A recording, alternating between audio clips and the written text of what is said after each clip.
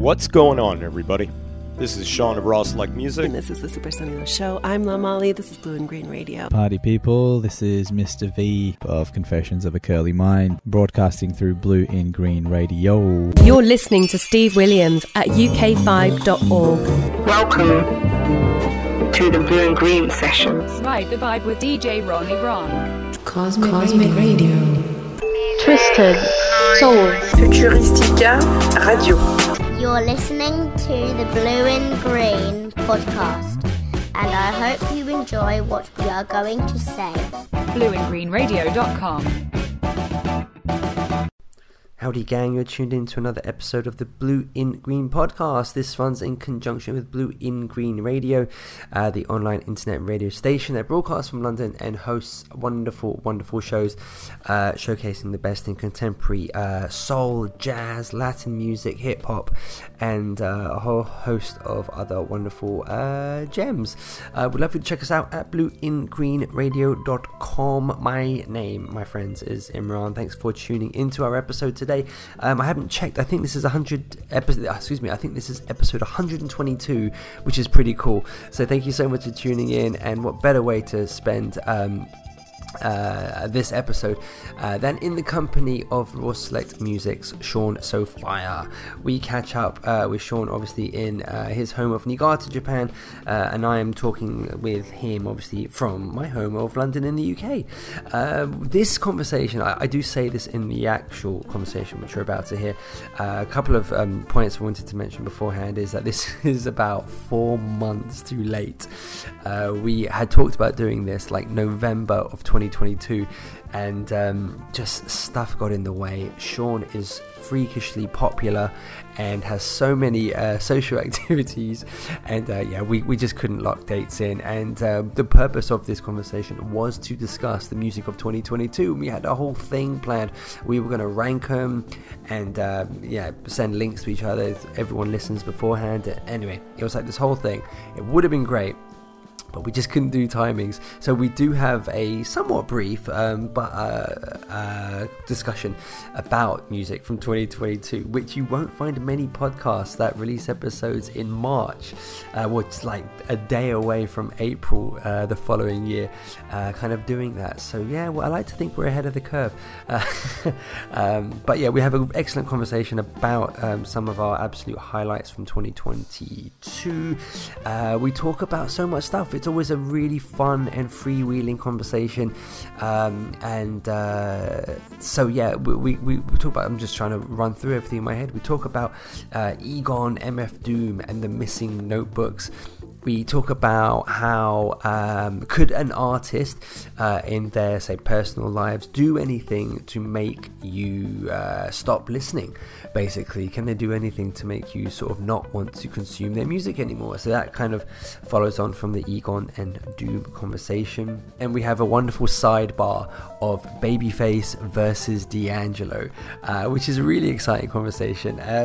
We had Sean had a sort of a time where he had to leave by, so we have a somewhat abrupt end to the episode today, which is so unfortunate because I think I could have gone another hour. It's so much stuff yet to discuss with him, so hopefully we will connect again soon, fingers crossed.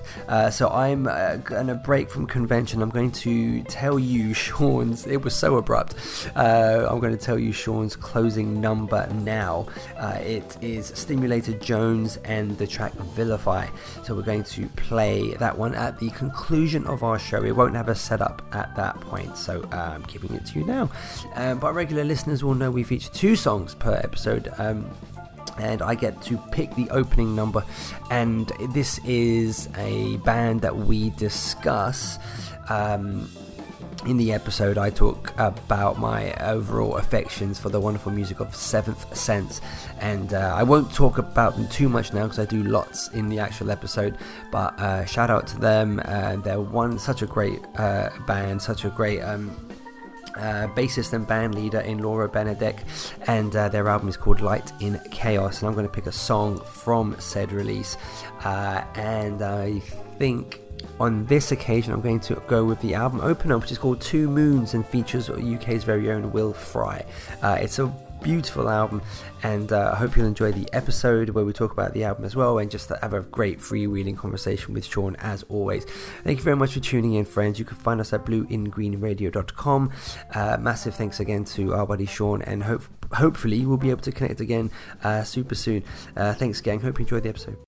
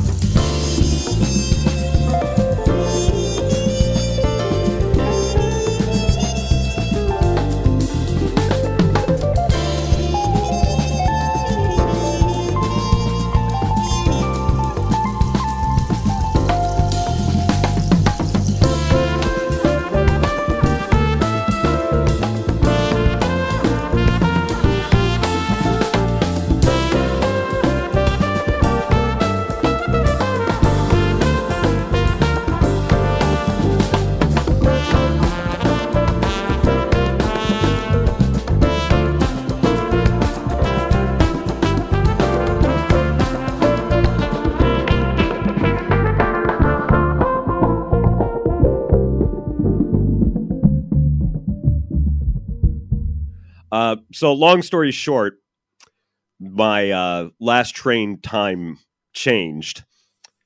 So I ended up walking home last night from Niigata all the way to where my house is. How long did that take? About 2.5 hours. Oh, So I ended up working off most of the alcohol from last night. Oh my gosh! Is it cold out there at this moment? Oh, actually, it was quite a pleasant stroll. At what time did you make it home? About 2. Okay.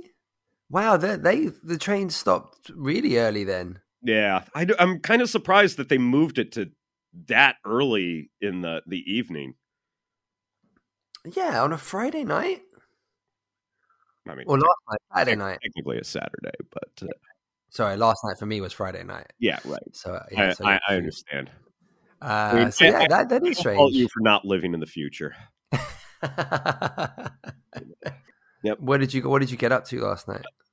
Just the usual, drinking with friends. I met an old friend of mine that I haven't seen in a long time. This Kiwi dude that I've known for years finally came out of hiding now that things have sort of calmed down with COVID restrictions. Mm. And we ended up playing 2 of the worst games of pool you've ever seen in your entire life. Why? We were pretty hammered by the time we finally got. Oh, okay. Yeah. Are you typically good at pool? I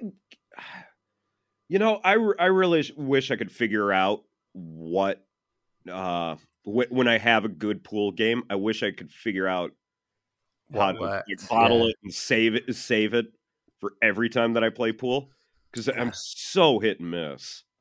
I've got this thing with I've got a buddy of mine has his home. He's kind of converted the back.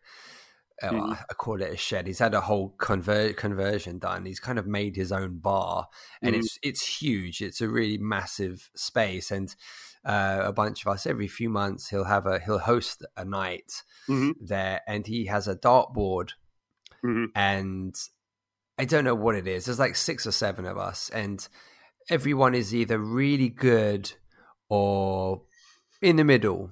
And then there's me, who is just the worst. Just absolutely miserable. Just, I can't apply any logic or form or skill to it at all. I assume the position. My hand goes back and forth. I look at where I want it to go. It decides it doesn't want to go there, and it gets a bit frustrating. I'm not necessarily competitive in sports, but I think when you're consistently the worst, it does wear you down a little bit. But it becomes very, very, very disheartening. Yes. Totally. I definitely don't play games in general to win, but I think again when it becomes you're the consistent butt of the jokes, and you're kind of like, how are you doing this? What am I missing about this? That I don't. Well, the frustrating thing about playing games like pool or darts is like they get frustrated when you do really, really well. But they laugh at you when you do really, really poorly, and they don't do anything to correct you. Yes. So they'll just watch you flounder about or get really, really lucky. But it's like, hey, could you actually give me a hint and show me what I'm doing wrong? I had the same problem playing poker with some of my friends a little while ago. And they're just like, Sean, why'd you play that card? Because I have no idea what I'm doing, jackass. Well, obviously, if you just intuit everything, because I know everything about... God, fuck off. I hate that. Poker's another one that I think I've only played a handful of times, and I would have probably been in my early 20s. And, I'm good. I'm not good with gambling games, where you kind of have to stake your confidence level. I'm as right in the middle and play it safe as it gets. So I get nowhere. I achieve nothing. Yeah, I know exactly what you mean there. It never ends up. I don't think I've ever had a poker game go in my favor. And when I'm supposed to bluff, and everybody looks at when I do eventually end up showing my cards, and my friends are like, "Why wouldn't you bluff on those cards, man?" It's like, again, we have this knowledge discrepancy issue. If I knew what I was doing, I would probably play a lot smarter. But you consistently telling me that I'm doing something wrong without telling me what I'm doing wrong is incredibly irritating. Yeah. Oh, it's difficult. Mm. We'll have to, we have to endure the solitary life of just PS4 and other such games consoles. Do you want to play online? No, I don't. I don't want to meet people online. Social interactions? What are those? Yeah, I don't want to get another competitive stake where I'm bottom again. I think I'll just stay alone and play by myself and see how that goes. Although I will say that cooperative Elden Ring is very, very fun. Oh, awesome. I've been got one of my few years ago, I got my coworker to start playing From Software games. We started with Bloodborne, moved to DS3, and now we're doing Elden Ring together. All right. And it's very, very enjoyable. Is Elden Ring the game which had the best soundtrack or something, the best music? Well, I mean, you had we're using this as a transition. Yes, it's a smooth transition. That was expert level beat acting, man. You had that thing all synced up. The phrases were all together. Just let me. I'll bring everyone up to speed. This conversation, firstly, is about 4 months too late.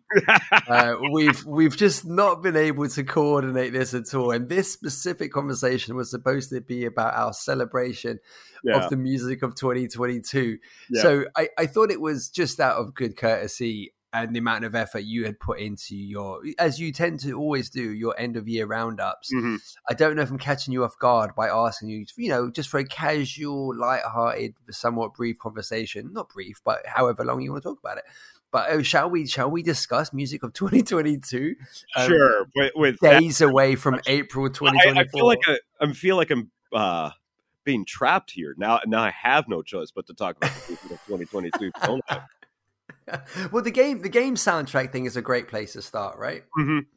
No, absolutely. That sort of crept up on me. I think part of my inclusion of the Elden Ring soundtrack for my end of the year list mainly came as kind of a troll. I was really trying to think of something that would make the list sort of stand out.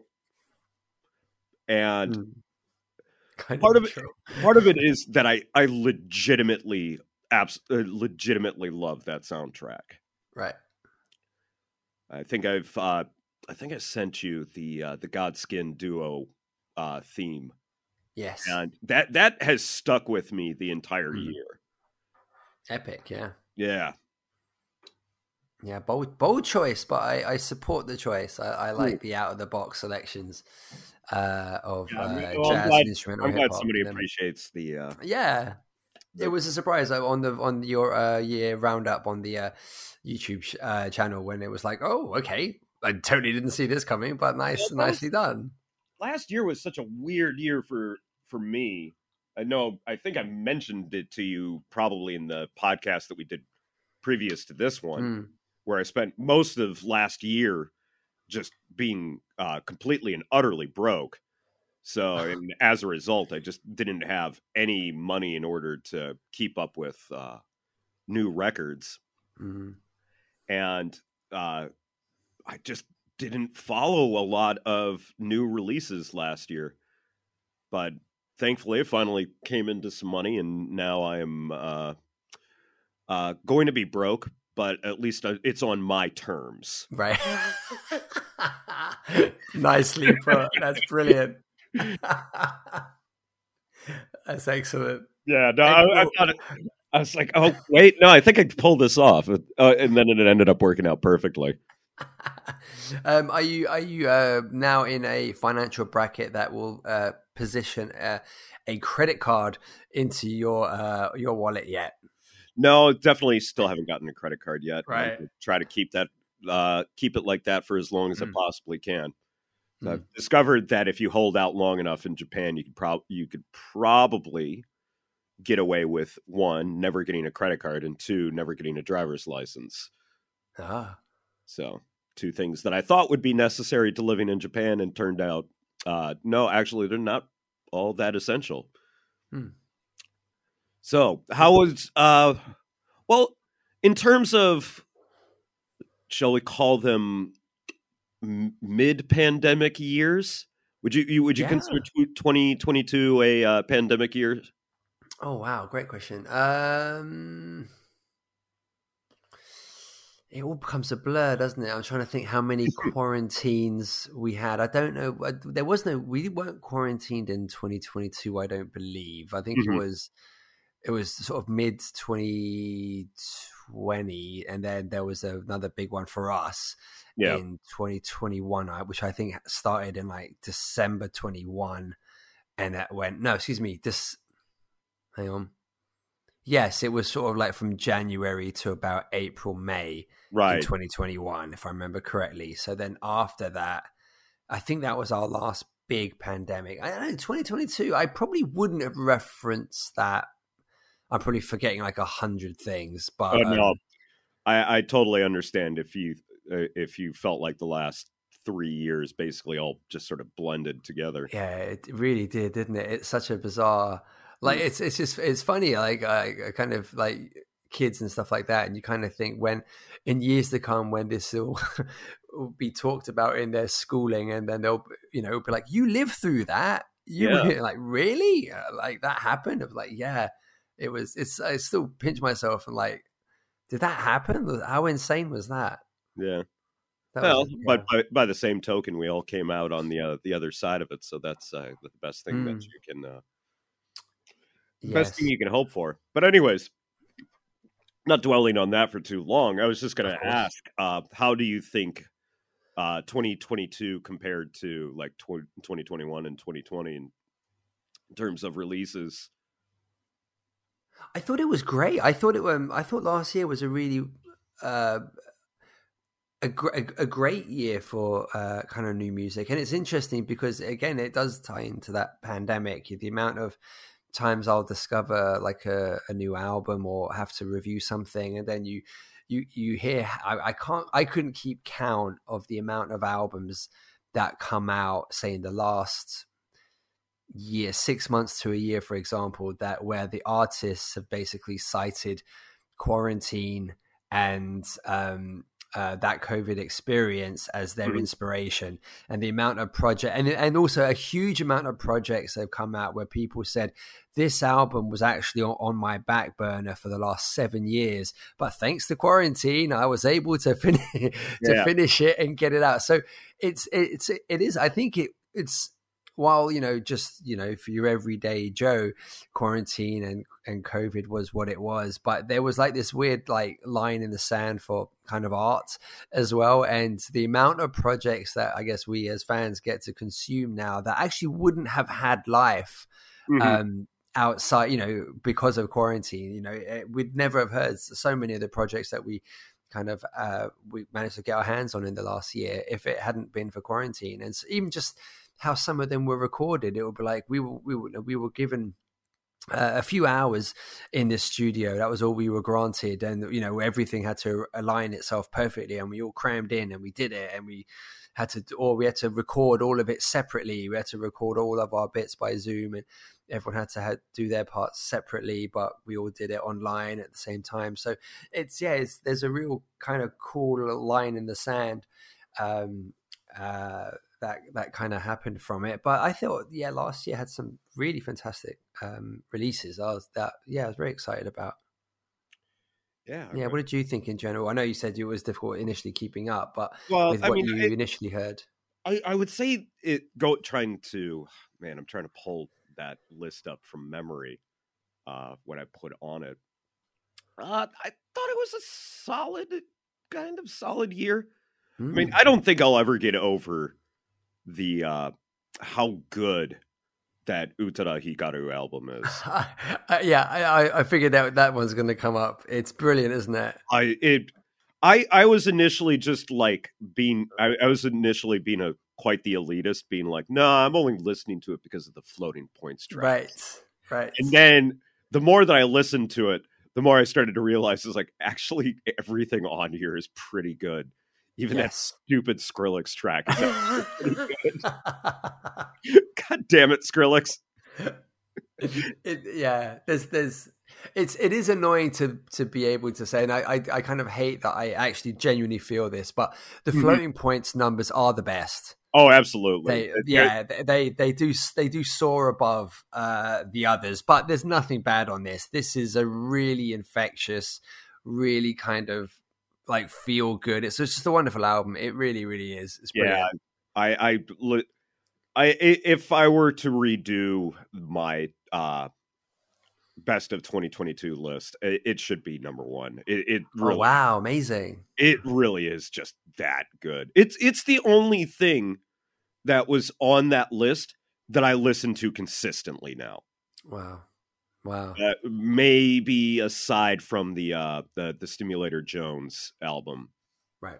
Which I think that was my number 3, if memory serves me right. Did you ever get around to what is it? Round Spiritual Ring, Stimulator Jones's album? No. I had seen it on your list, but I hadn't explored it myself yet. No. That's the sort of thing that I think is right up your alley. Oh wow! Okay. Much like so many other artists out there, Stimulator Jones purports himself to be a big fan of Prince and cites him as a main influence for his music. And you can definitely hear him channeling it. But okay, I'll look him up immediately then. That sounds, okay. Yeah. So I knew it. I remember you had a conversation with V a while ago. Right. You guys were talking about all you need to hear is D'Angelo, and all of a sudden, boom! Okay, now I'm immediately interested. Yes, yeah. Give me more both... D'Angelo in my life. Yeah, you're a D'Angelo fan as well, right? I'm a D'Angelo fan. Yeah. No, we're I think equally obsessive about D'Angelo as well. Yeah. So can I take a little sidetrack? Of course, please. Talking about D'Angelo, I got into an argument. That wasn't really an argument, but just a conversation, trying to get some perspective. I'm going to throw this question out to you and see, and get probably a pretty big laugh out of you. So, Imran, D'Angelo or Babyface? Ooh, wow, that's so. No, you know what? I might surprise you with this. I respect the question. Oh, really? I might just be a massive troll. No. Actually, I'm a big 90s R&B fan. Yeah, I remember you talking about that. Yeah, I'm a huge 90s R&B fan. Now, I mean, it's interesting because in a way, if you're looking at just the output, you can't compare it. Mm-hmm. I mean, like D'Angelo, 3 albums in 20 years since 95? 5 years. More than that. Yeah, I mean, that's 3 albums in like 20 years. And there's been a lot of in between like tracks and soundtracks. Right. A heck of a lot of them have been covers. Yeah. I mean, Babyface is one of those guys who owned the 90s, right? I mean, we are talking about vastly different music genres in terms of 90s R&B and neo soul, and one is obviously going to mean more to one person than another. I completely agree. Yeah, but I don't think that is as crazy a question as it might seem. No, see, I if I had my wits about me when I had that, I was having that conversation, I'd have pulled a Quentin Tarantino and said, "I reject your premise." Yes, so the person who asked the question, were they were pro D'Angelo, I take it? No, they were team Babyface. Oh wow, okay, yeah, well, okay, so and again, I wish I could have articulated this when I was having the conversation with him. My feeling, as somebody who's not very familiar with Babyface's music, but had to pretend to save face during that conversation, I feel like they serve two vastly different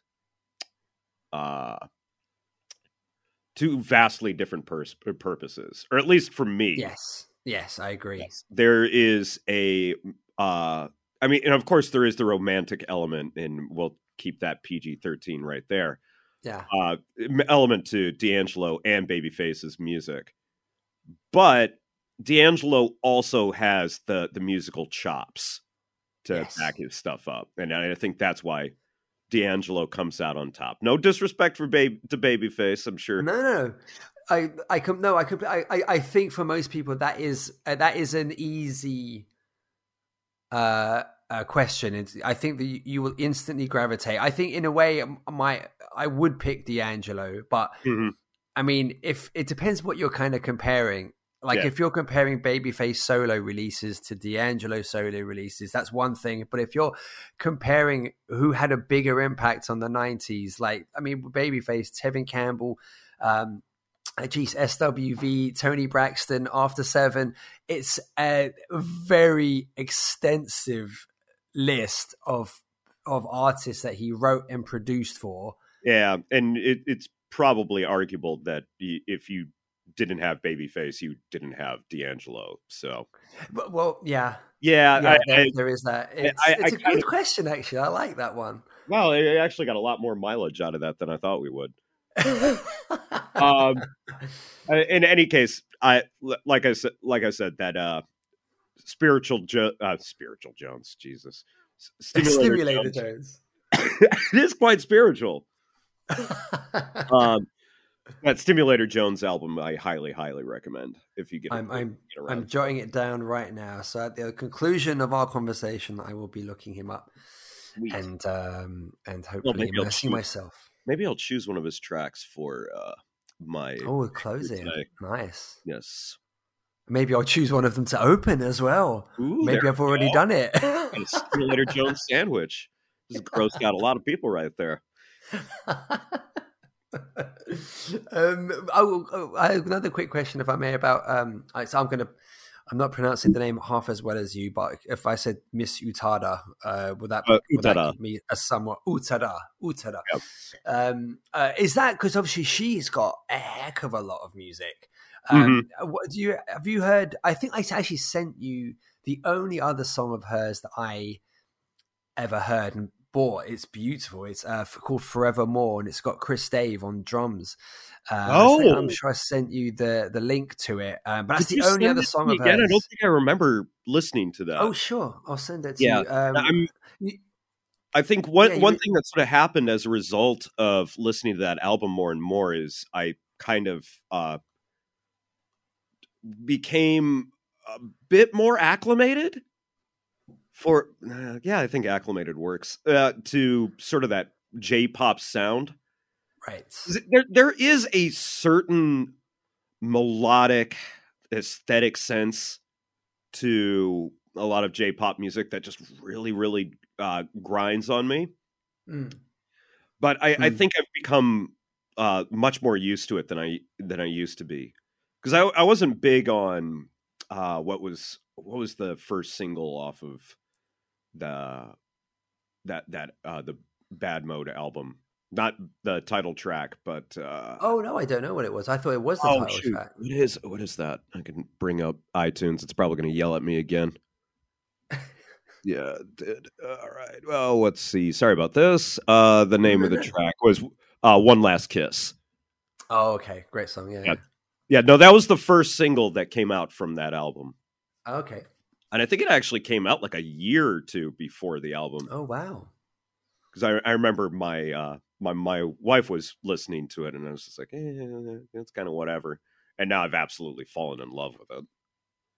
Yeah, there's more to be kind of mined here, I guess, for each of us, because that album is like, that really sticks out, I think, on both of our lists. Like, there's nothing else that on yours, and I don't think I actually have a top 10, but if if I were to create a top 10, that album would stick out above any, in terms of there's no other thing on that list that comes anywhere close to a sound like that. And we're clearly more susceptible to J-pop than we may have realized. Well, and then the funny thing is, you both seem to really like this album, and then you try to branch off and find other J-pop to listen to, and then you're like, no, actually, this genre is absolute trash. What am I doing here? It's a shame her music. So I'd like to get more of her records. There's so many though, but she again, they're just not readily available over here, which is a shame because obviously I'd have to go purchase the CDs overseas, and that's mega expensive. And so I don't know at what point I would say, okay, I have enough. On a recent trip, on a recent trip to Tokyo that I took with the wife, we stopped in a Tower Records, and they had every single album of hers on sale, both in CD and vinyl form. Oh, brilliant! Did you pick up any others, or no? I probably should, because I do like some of her other songs. She's legit probably the only J-pop artist that I really, really like. That is undoubtedly J-pop. Like Kansano kind of falls into that category. Oh, wow. Some of his stuff has gotten really, really popular, and he's kind of moved away from sort of the jazzy sound that he used to be known for. But I wouldn't call it like strictly J-pop, if that nuance made any sense whatsoever. No.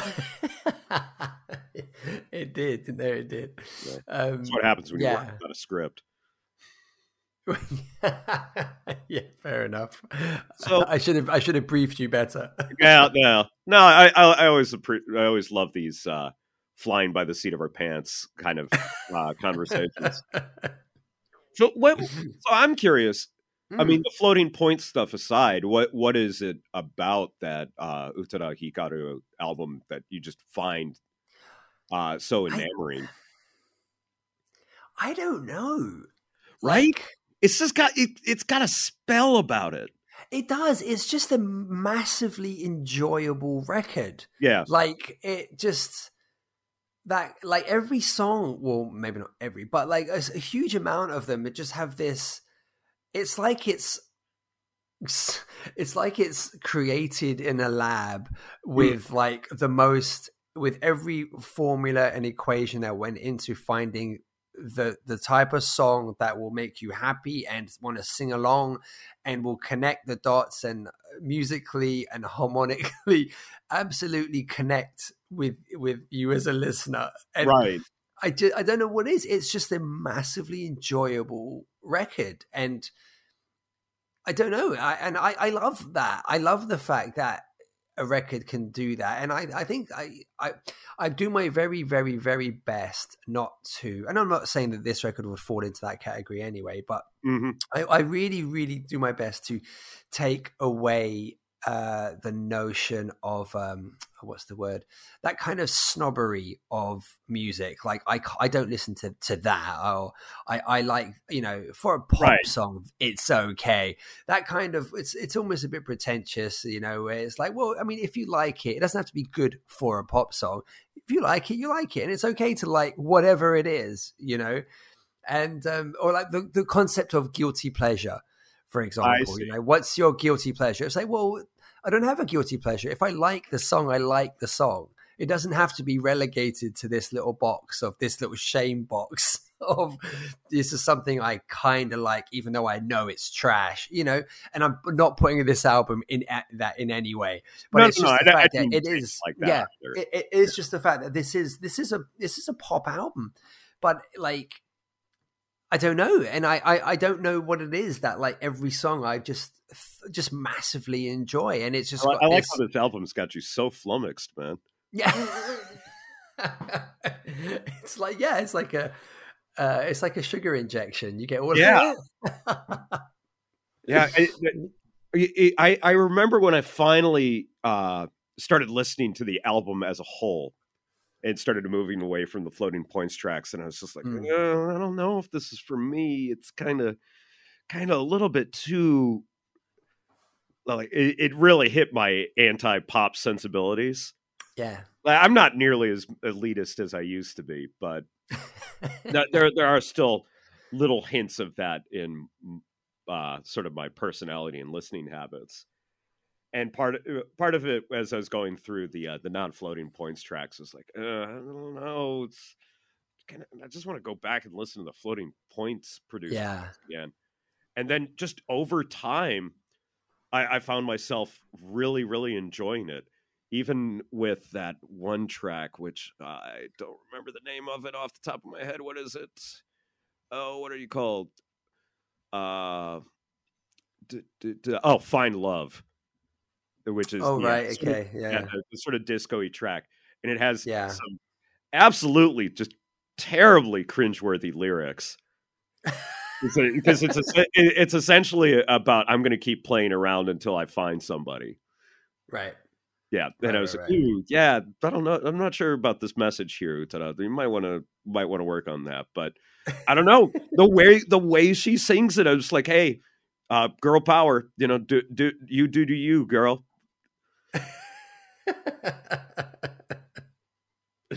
Another interesting fact I found when I did that Utada video a while ago was she and I are the same age, but our levels of success are just completely different. I'm not jealous. Yeah, she's catching up though. She'll be okay. Yeah. Yeah, I know you've enjoyed pop success basically since you've been born, baby. But do you want to be a minor internet star?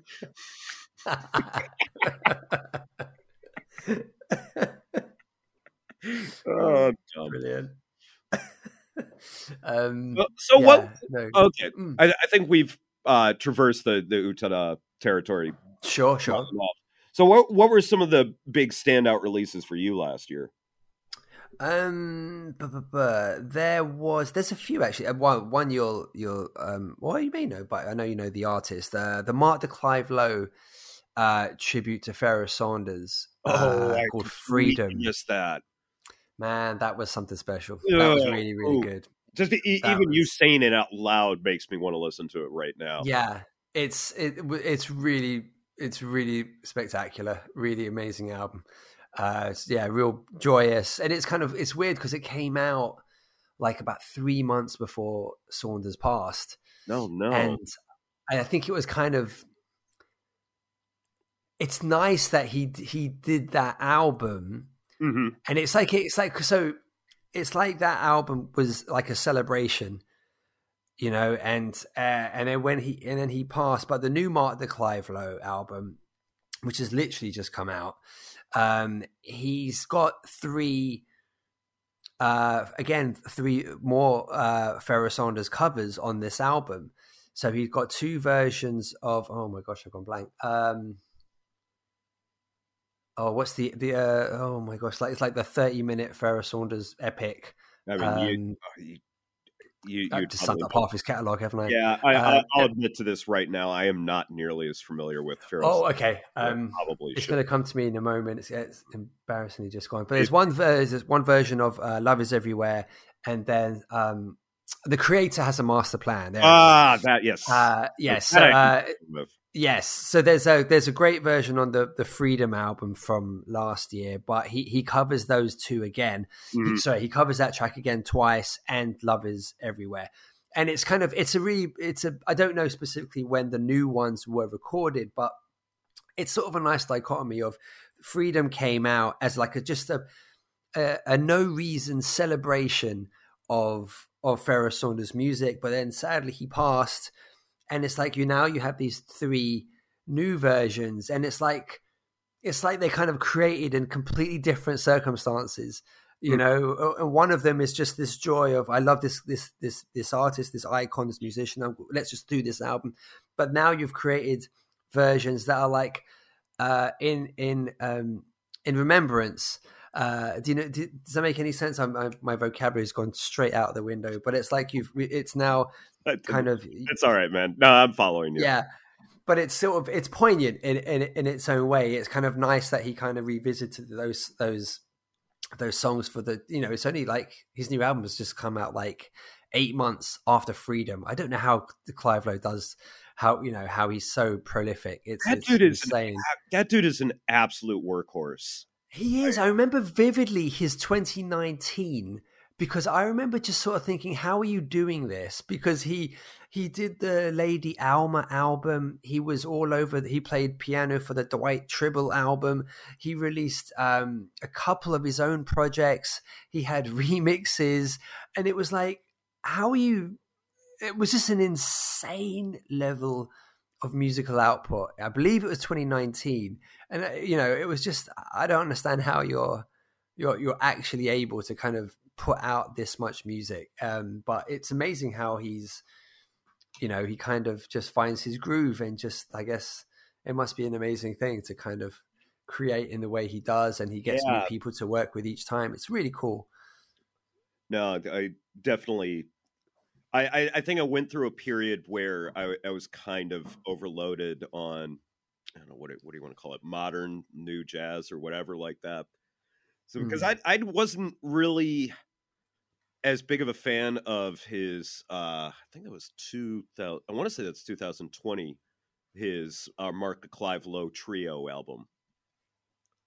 I cannot remember the name of it off the top of my head. What was that one? So obviously, it was not the. Oh, actually, I just remember the Heritage albums. Were they 2019? The Heritage albums are untouchable. I think that's 2019. I think those are 2019 as well. Yeah. Above all those other, including all those other releases I mentioned as well, which I'm still missing some. But I think he put out those 2 Heritage albums in 2019 as well, which is just insane. Dreamweavers is the name of the album. Right. Okay. Yep. And it's a perfectly fine album. It's just, it doesn't stand out like some of the other stuff that it doesn't come even close to touching Heritage. Or there was an album, I think, that came out in like 2017, 2016, Live at the Whale, which is basically doing a bunch of different jazz covers. Yeah. I think there's a cover of Swahili Land. That's just absolutely divine. Wow. Yeah. And this is like, he does like live sampling in that set as well, which... Yeah, no, it's... live sampling. Wild. What is that? That's insane. Amazing. Did he start off as like a broken beat artist too? Oh, was he? Yes, I'm like 90% sure. There's an album that came out that I would see in the sort of slim pickings that you'd find in an American... record store with electronic music, and there's this blue and brown sort of like typical early 2000s electronic music cover, and I distinctively it being Mark to Clive Lowe, and I seem to recall that was he was really into broken beat back in the day. Yes, yeah, he was, yeah. He's a lot like his buddy, the drummer Miles Manzanza. Yes, they both sort of emulate each other's paths in many ways, don't they? Right then and there. I mean, who collaborated with Miley Manzanza? Mark to Clive Lowe. Yeah, dude is just an absolute workhorse. Yeah, amazing, isn't it? So you said you really liked the Mark to Clive Lowe album. What else stood out to you? There was I thought there were quite a few. There was an album by an independent band from Romania called Seventh Sense, and they've made their record themselves. They put it out, and I'm really kind of just head over heels and like besotted with them and their story. They're kind of headed up by bassist and producer called Laura Benedict, and I was so lucky. I kind of got to do the podcast with her as well. Oh, and really? It's so worth hearing just for her story that she basically she was super young. She was sort of like really early 20s, I believe, when it kind of happened. And she had a vision for what she wanted her album to be. And she recorded the whole thing in the studio with this kind of, I think it was like a label or just like a studio team, production team or something. And they helped her do it. But then they said, we don't think you should put it out like this. We think you should cut X amount of songs and make it an EP. And we should put it out as like 4 or 5 songs. And she, again, very, very young. You've got these older, more experienced guys saying, this is what you need to do. This is what you need to do. And they kept wanting to change all the aspects of her music. And it started to wear her down. And she's sort of, begrudgingly accepting and saying, okay. But then she just hits this point where she's just like, no, I don't agree with any of this. This is just, it's not what I want to do. And they said, well, you don't know what you want. We're telling you that this is how you'll get successful. You listen to what we're saying, et cetera, do it this way. And then she basically pulled the plug on the whole thing. And she said, I'd rather not put it out than put what you want out. Right. So she lost all the money. She didn't get the tapes. They retained the tapes. Ooh. And she lost everything. Yeah. But she stuck to her guns and she left and then sort of questioned her place for like a year. And then a friend of hers had said, hey, speak to these guys, and I think they'll help you. And they basically facilitated everything that she wanted to the point where the record came out. And it has a beautiful following. It's a stunning record. It's called Light in Chaos. And it's, such an inspirational kind of story. It's incredibly brave, I think, to know exactly what you want to do and have all these guys telling you, no, you're doing it wrong. Do it this way. And then to stick to your guns and say, no, I'd rather just not do it. Mm-hmm. And she lost everything. She lost all the masters of them. She lost the tapes. She lost the money that she had to pay for it all. It's insane, isn't it? What an incredible story. So the record came out last year. It is a beautiful piece of work, and I love a good story. And the story behind it is just magnificent. And she's a genius and incredibly talented lady, and immeasurably happy for her. So that one I'd highly recommend. 7th Sense. The album's called Light in Chaos. That was one of my favorite releases. 7 Cents? 7th Sense, yeah. 7th. Got it. Yeah, 7th Sense. Light in Chaos. Great album cover as well. I'd highly recommend that one. Testament that some people are just built differently, and some people are just highly agreeable, and it's like, hey, whatever the label wants, I'm more than willing to put out. And other people are just like, you could tell me exactly what I would need to do in order to make this album go platinum, and I'm still not going to do it.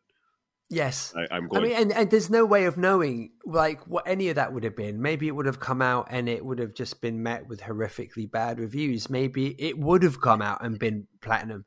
Maybe, Beyonce would be calling them saying, I want you to open for us in Romania. Who knows what could have happened? But it was just the fact that she didn't want that.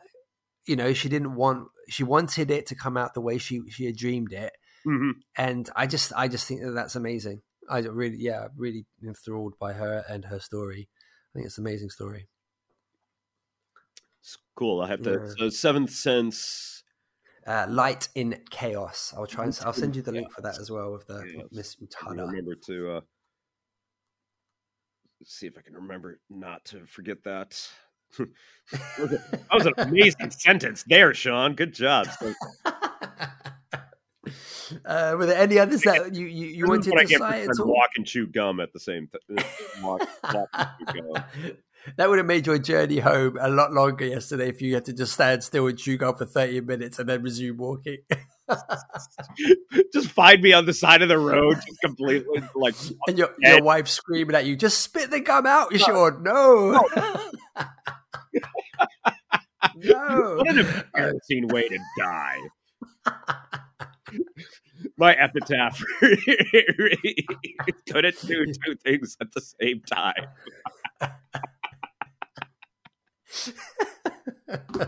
Oh, I'm pathetic. No, I'm sure you can achieve this, dude. I believe in you.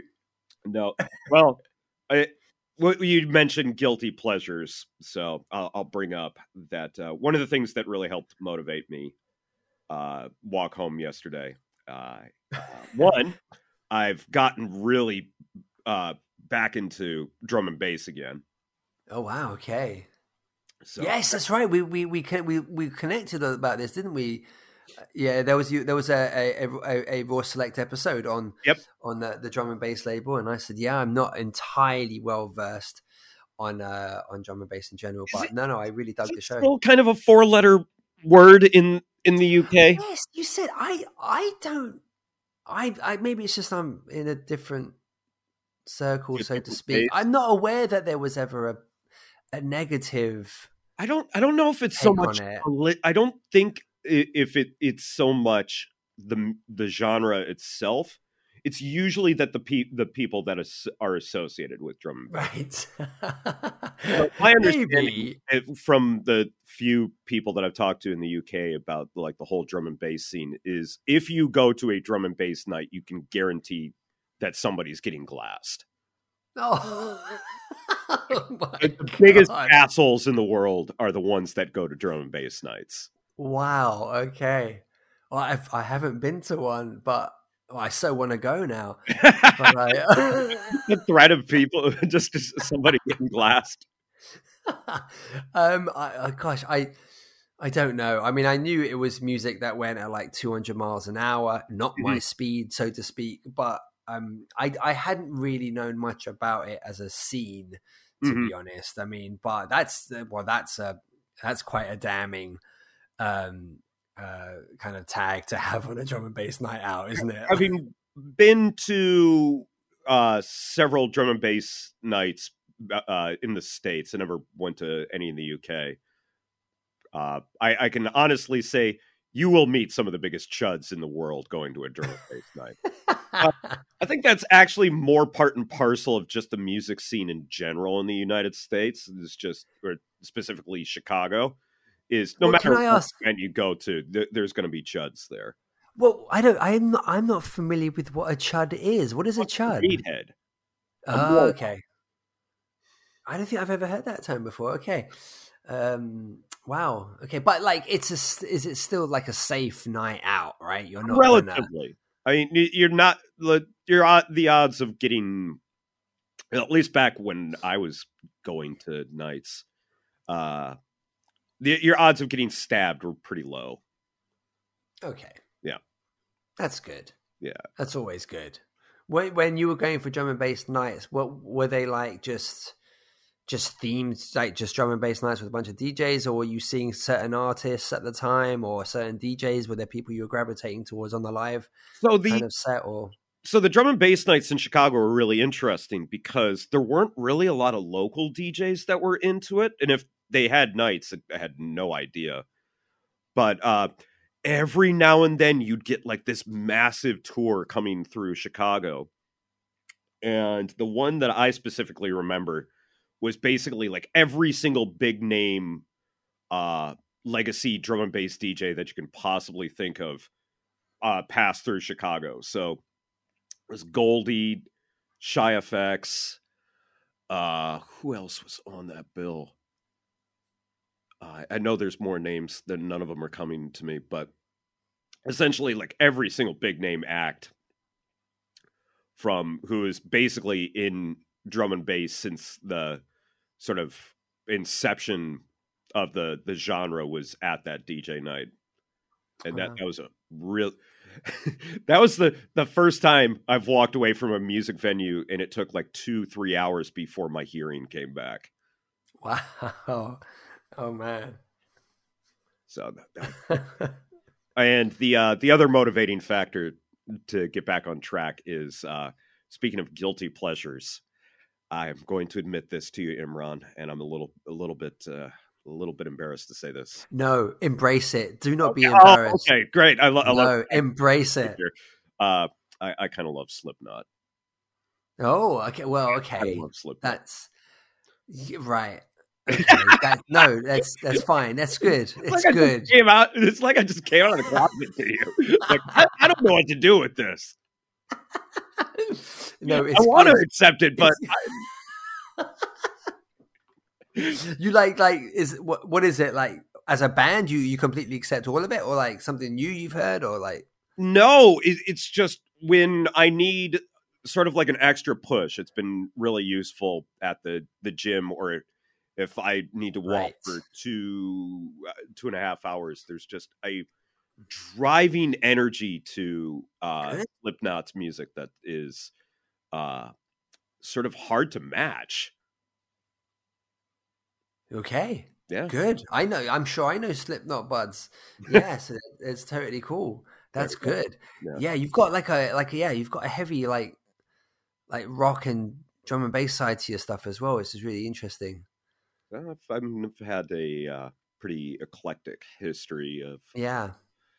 of music. I've gone winding all over the place.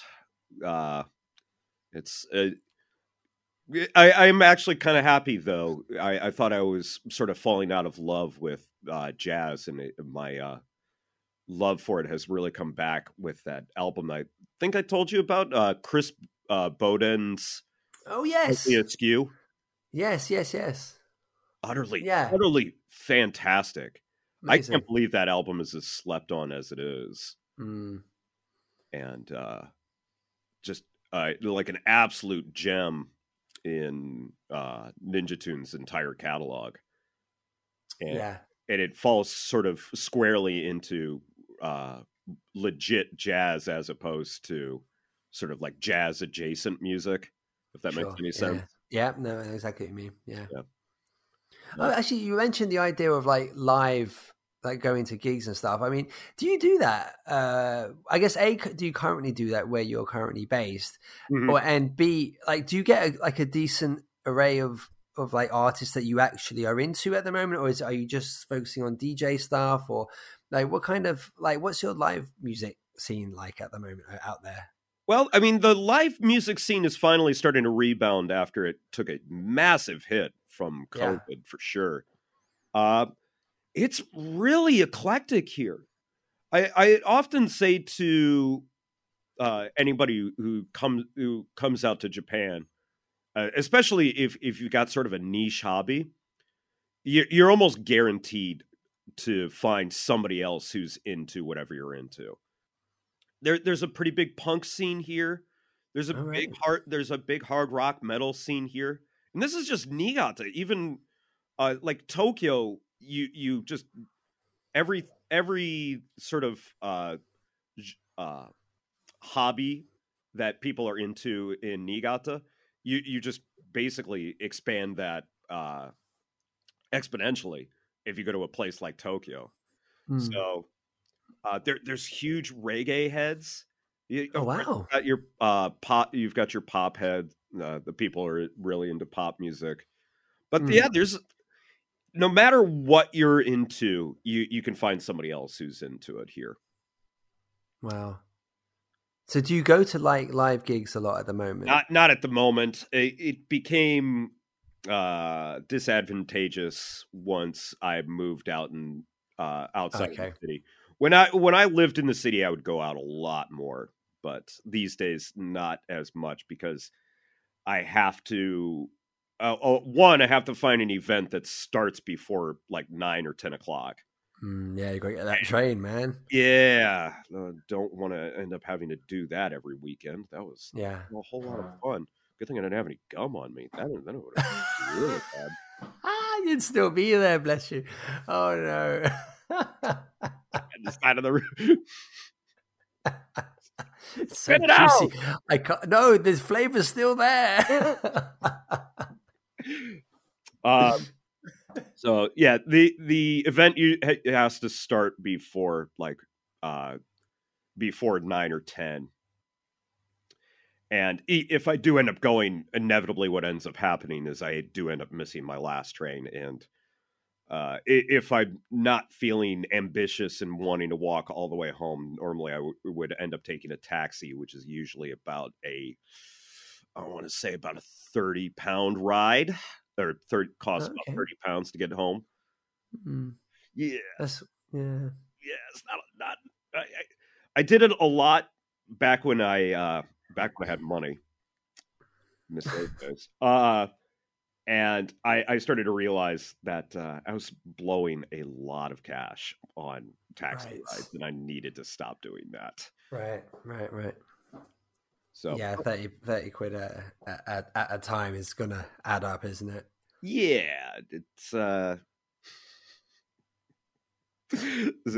like acquiring a expensive Fabergé egg habit. Right. I do all my money on my $500 a day habit. I'd like another Fabergé egg. Sir, I think you've had enough. I'll tell you when I've had enough. Dead in the alley throwing Fabergé eggs against the wall. How good is old Simpsons? Yeah, it's yeah. I was thinking actually of kind of trying to reconnect with it because I haven't watched a new episode in years. I think it just sullies the reputation of how good those. I would even hold the controversial opinion that even up to season 10, The Simpsons were still good.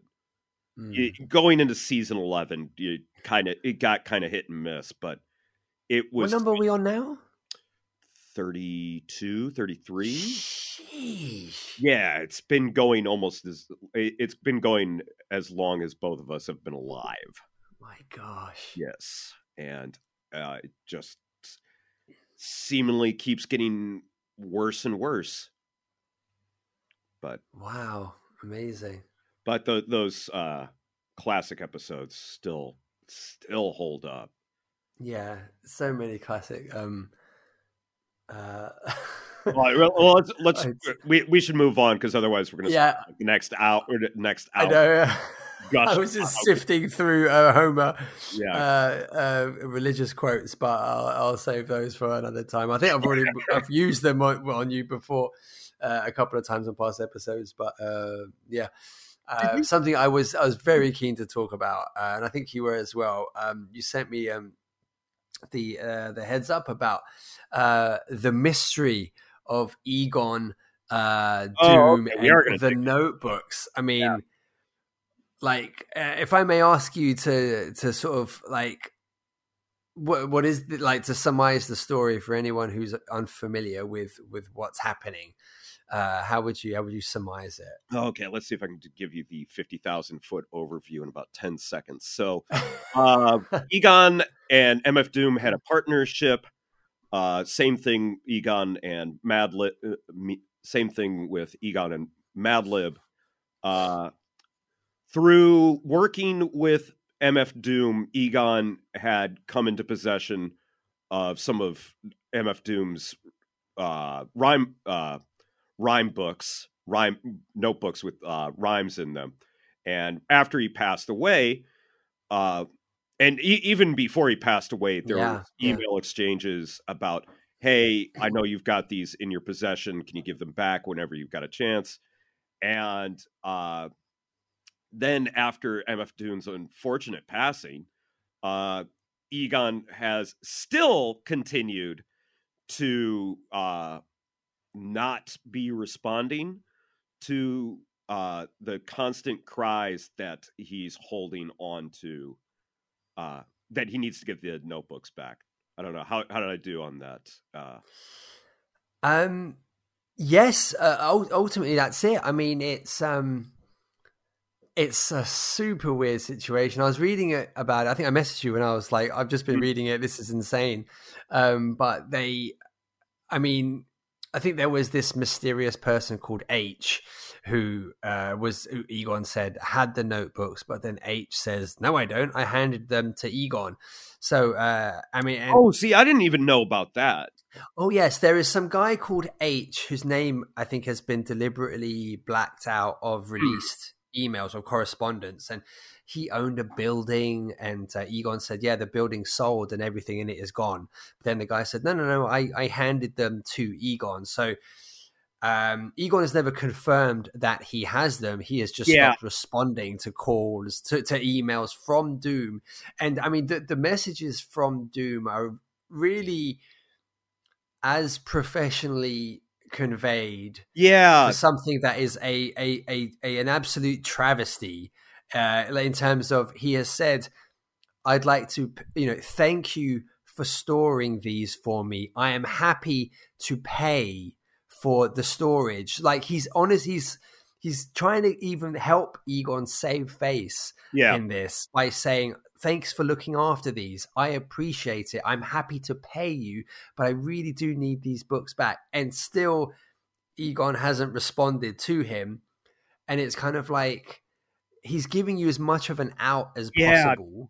That's you nailed it. That's what's so weird about this. It feels like in any sensible person would have dealt with this either publicly or privately and just gotten it over with. There's like no reason to hold on to it. There's no reason to prolong this or protract this any further. So, and also it's the notion of like, obviously Doom's no longer with us, but that doesn't actually have any bearing on the situation, because they were potentially, we have to use that term, I guess, because no one has specifically confirmed Egon has them, apart from the mysterious H. But Egon, like, I think if Doom had passed and then Egon found the books and wanted to hold on to them for A, sentimental value, or B, monetary value, I would understand the logic of doing that. It's not necessarily right if the wife is asking for them back. Sure. But I would understand him wanting to hang on to them.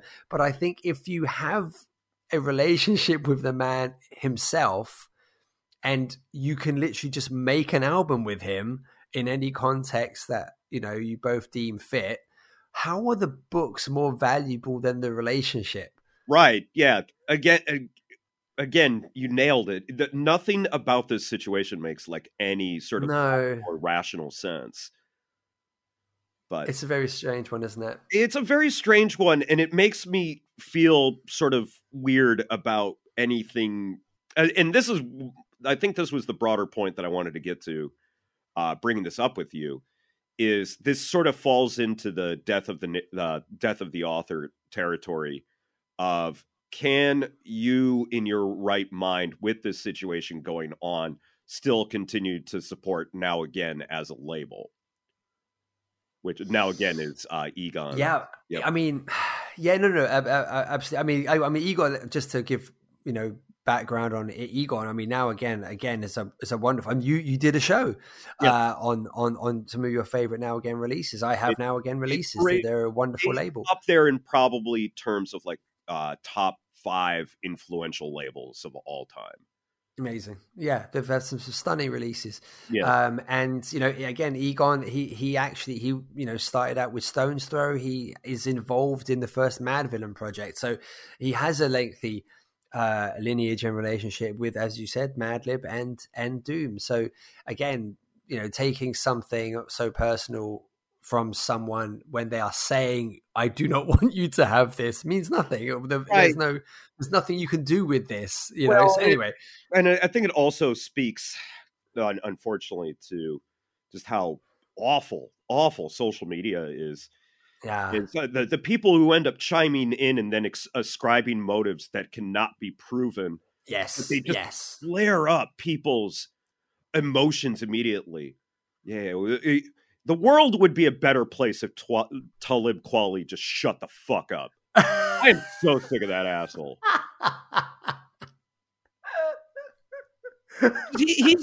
He's how I found out about the situation. And that douchebag just constantly ascribes motives that cannot be proven. But they just flare up people's emotions and do everything to basically divide us even further. Yeah, he's had his fair share of being on that side of it, so I'm surprised he does chime in with opinions like that, in terms of people, he would say what people have said about him was false and inaccurate. And, he had an amazing vocalist that he had a working relationship with. And she came out and made some comments about his inappropriateness and, that he tried it on with her despite being married and, et cetera, et cetera. So, I mean, I would have thought he would want to stay away from news sources, news items that revolve around hearsay and conjecture. Now, I think if he throws enough shit around, maybe it'll stick to somebody else, and then he won't have to worry about the shit that's all over him.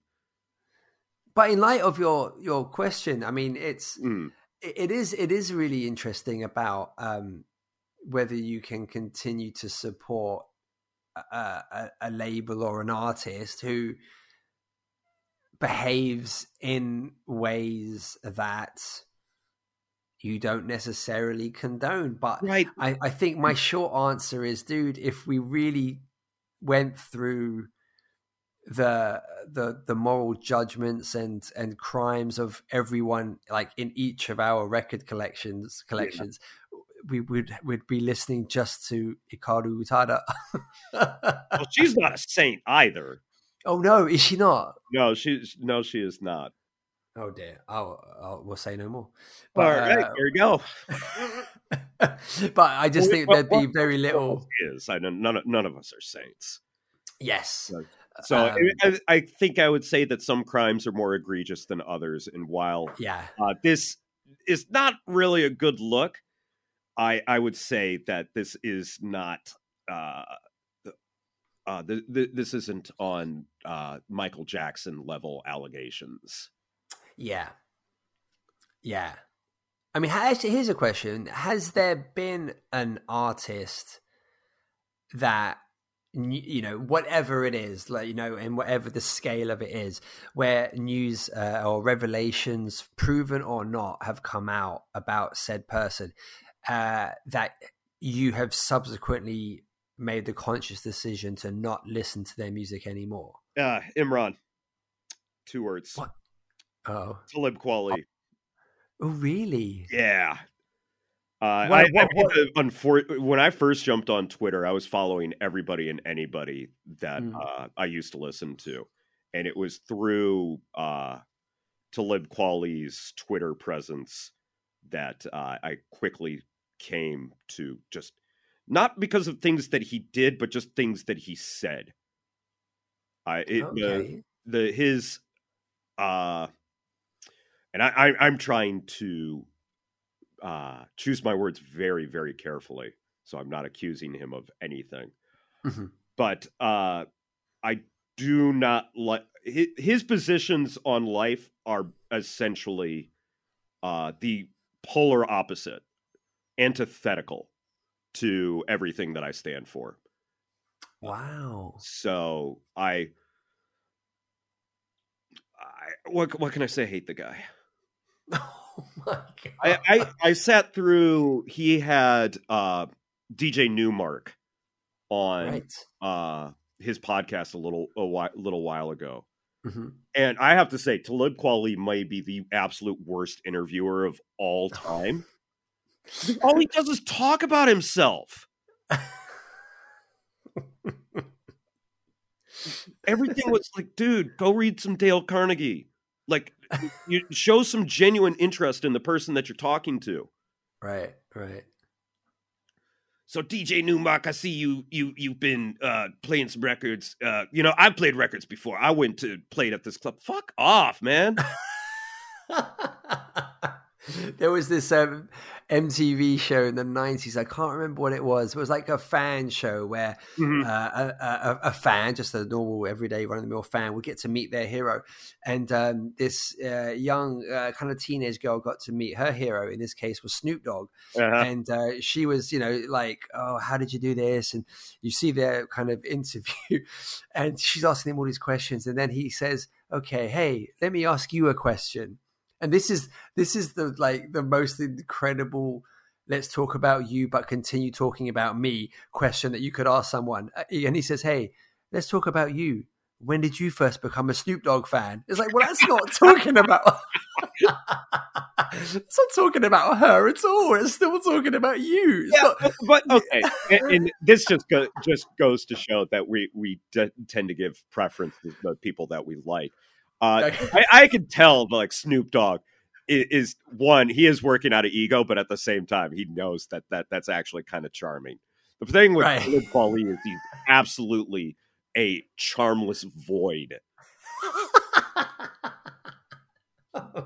I'm sorry that this podcast turned into Sean rags on Talib Kweli, but as I realized we were discussing the Egon MF Doom situation, that most of what I learned from how I learned about that situation was from Talib Kweli, and just some of the accusations that he made. I was just like, there's no possible way you could know this without having spoken to the person yourself. Right. So he's going hard at Egon, I take it. Yeah. Right. And I'll give you one guess as to what angle Talib Kweli is playing. Oh, no. It's the one he's most famous for. Oh, no. But in what context is that a viable explanation for anything? Because that's the only card. That's so okay. That's interesting. Yeah. So, and that's why I'm actually the funny thing is, like, in the how to win friends and influence people sort of sense, what Talib Kweli is doing will certainly what's the word I'm looking for? It reinforces his own fan base, but it's going to have the profound opposite effect on anybody who doesn't already agree with him. Like, I can't imagine that him making the argument that he's making right now is actually going to be like, you know what? Now that I think about it, Talib Kweli must be right. Yeah. Instead, it's just like, it sets off my sort of disgust receptor, and it's just like, you will not stop digging your own hole. I'm glad that Liberation 2 is finally coming out, because I'm never going to listen to it. Talib Kweli hasn't made a good album since Quality. There, I said it. Dun dun dun. Yeah, Eardrum's good. What's that? A bit over. Eardrums is pretty good. There's some great songs on that. I seem to recall there was a really good track with I think Will.i.am produced a song on there. Yeah, well. I think he's got 2 songs on there. It's like Hot Thing, which is with him on it. Yeah, but there's, you got me. That's actually that's a cool song. But there's Soon the New Day with Nora Jones and Madlib on production, which is a masterpiece of a song. Wait, You Got Me is that Jill Scott, or is that? Oh no! You Got Me is the Roots, and yes, thank you. But it had Jill Scott on vocals, right? Yes, in a roundabout way. She wrote it. The label said, we like it, but you get rid of her. So, because they said, well, she was a complete unknown at this point, and they said, you've got a hit record there. You need to put someone, a hit vocalist on it. So they had to. They put Badu on it. Am I completely mixing this up? Is that Erykah Badu on it? Damn it. No. Yes, but Jill Scott wrote it and recorded it, but then the label said put someone that we know on there. So then they put Erykah Badu on it. Got you.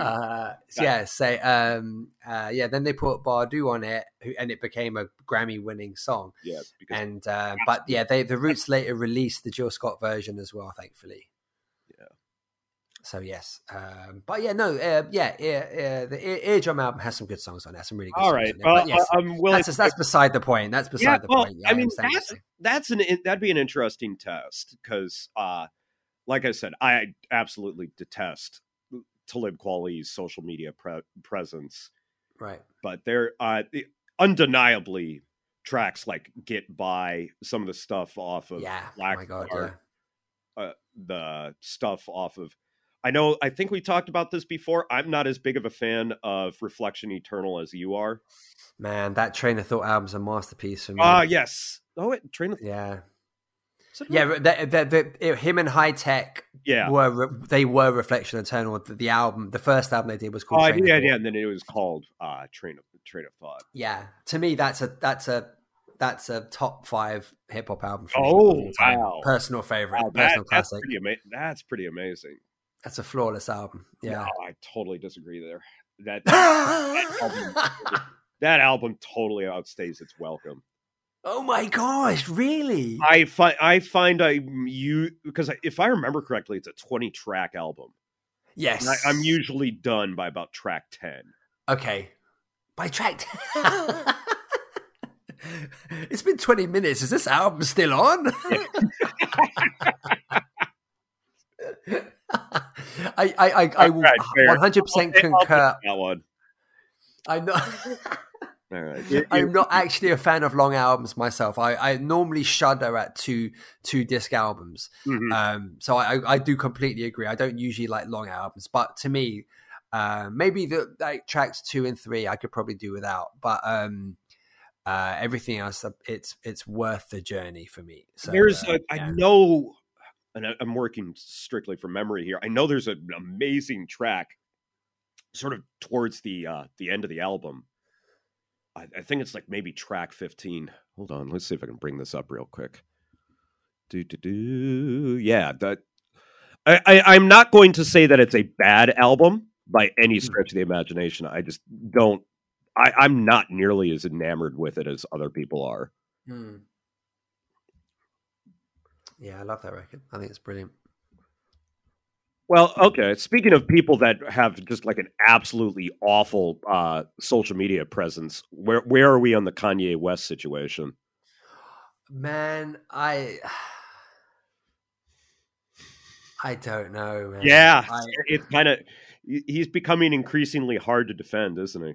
He is, and it's just one of those weird, like, I don't know what the conversation needs to be about him because, like, when he will say something, he will do something just completely outlandish, and I will look at it and think, "Oh, you're crazy! Like you've lost your mind! Like what's wrong with you?" And then he will say, "I'm bipolar," and I'll be like, "No, you're not. You're just egotistical," you know. But if we take him as having legitimate health issues, then the conversation about mental health is kind of really fascinating sometimes because a lot of judgment is thrown his way, and we bypass the fact that I believe he has some genuine medical concerns, but we have the conversation about him as if he is of sound mind and body, and I just find it hard to discuss him because I don't necessarily know what the conversation actually is. If we are going to accept that he has actual medical issues, then I don't know how to discuss them. I don't know how to discuss his actions and then what I'm holding them accountable to. What's the barometer of acceptable behavior here for him? But that does it affect like his past work? Do you think like I'll never listen to? No, I don't. I don't mean this as a dig as such, but it affects his future work, to be honest, because I can't connect. Yeah. I can't connect with. I haven't been able to connect with a record of his for quite a long time. But it's funny because I used to adore like Late Registration. I still do. I haven't listened to it for quite a long time, but I think that's got some great songs on there. Graduation's really good. To me, his peak was My Beautiful Dark Twisted Fantasy. I think that's amazing. Such a great record. But to me, it's a very dark record. And but I thought it was okay to be a dark record because it was a concept record. It was My Beautiful Dark Twisted Fantasy. But everything from that point onwards became that. Yeah. It was a decided shift in lyrically. He became this quite unpleasant person musically. Yeah. And it was kind of difficult. You listen to I never really liked the song or the video, but the Bound song, Bound 2, which was his love letter to his Yeah. wife, Kim Kardashian. And it's an atrocious love letter. It's horrible. Like, if you listen to the lyrics, it's like, this is a really unpleasant song. This isn't about you being in love with your wife at all. Yeah. Well, the funny thing is, I was at a club in Chicago. I think that was probably like one of the last club events I'd gone to in the city. And I mean, as much as I've actually grown, that song's grown on me. I like the beat on it, and the lyrics are sort of take it or leave it. Mm. But when that song dropped in Chicago, everybody lost their mind. Like he had at that time, he still had pull in Chicago. Right. Of course, you guys, you're fellow Chicagoans. Of course, yeah.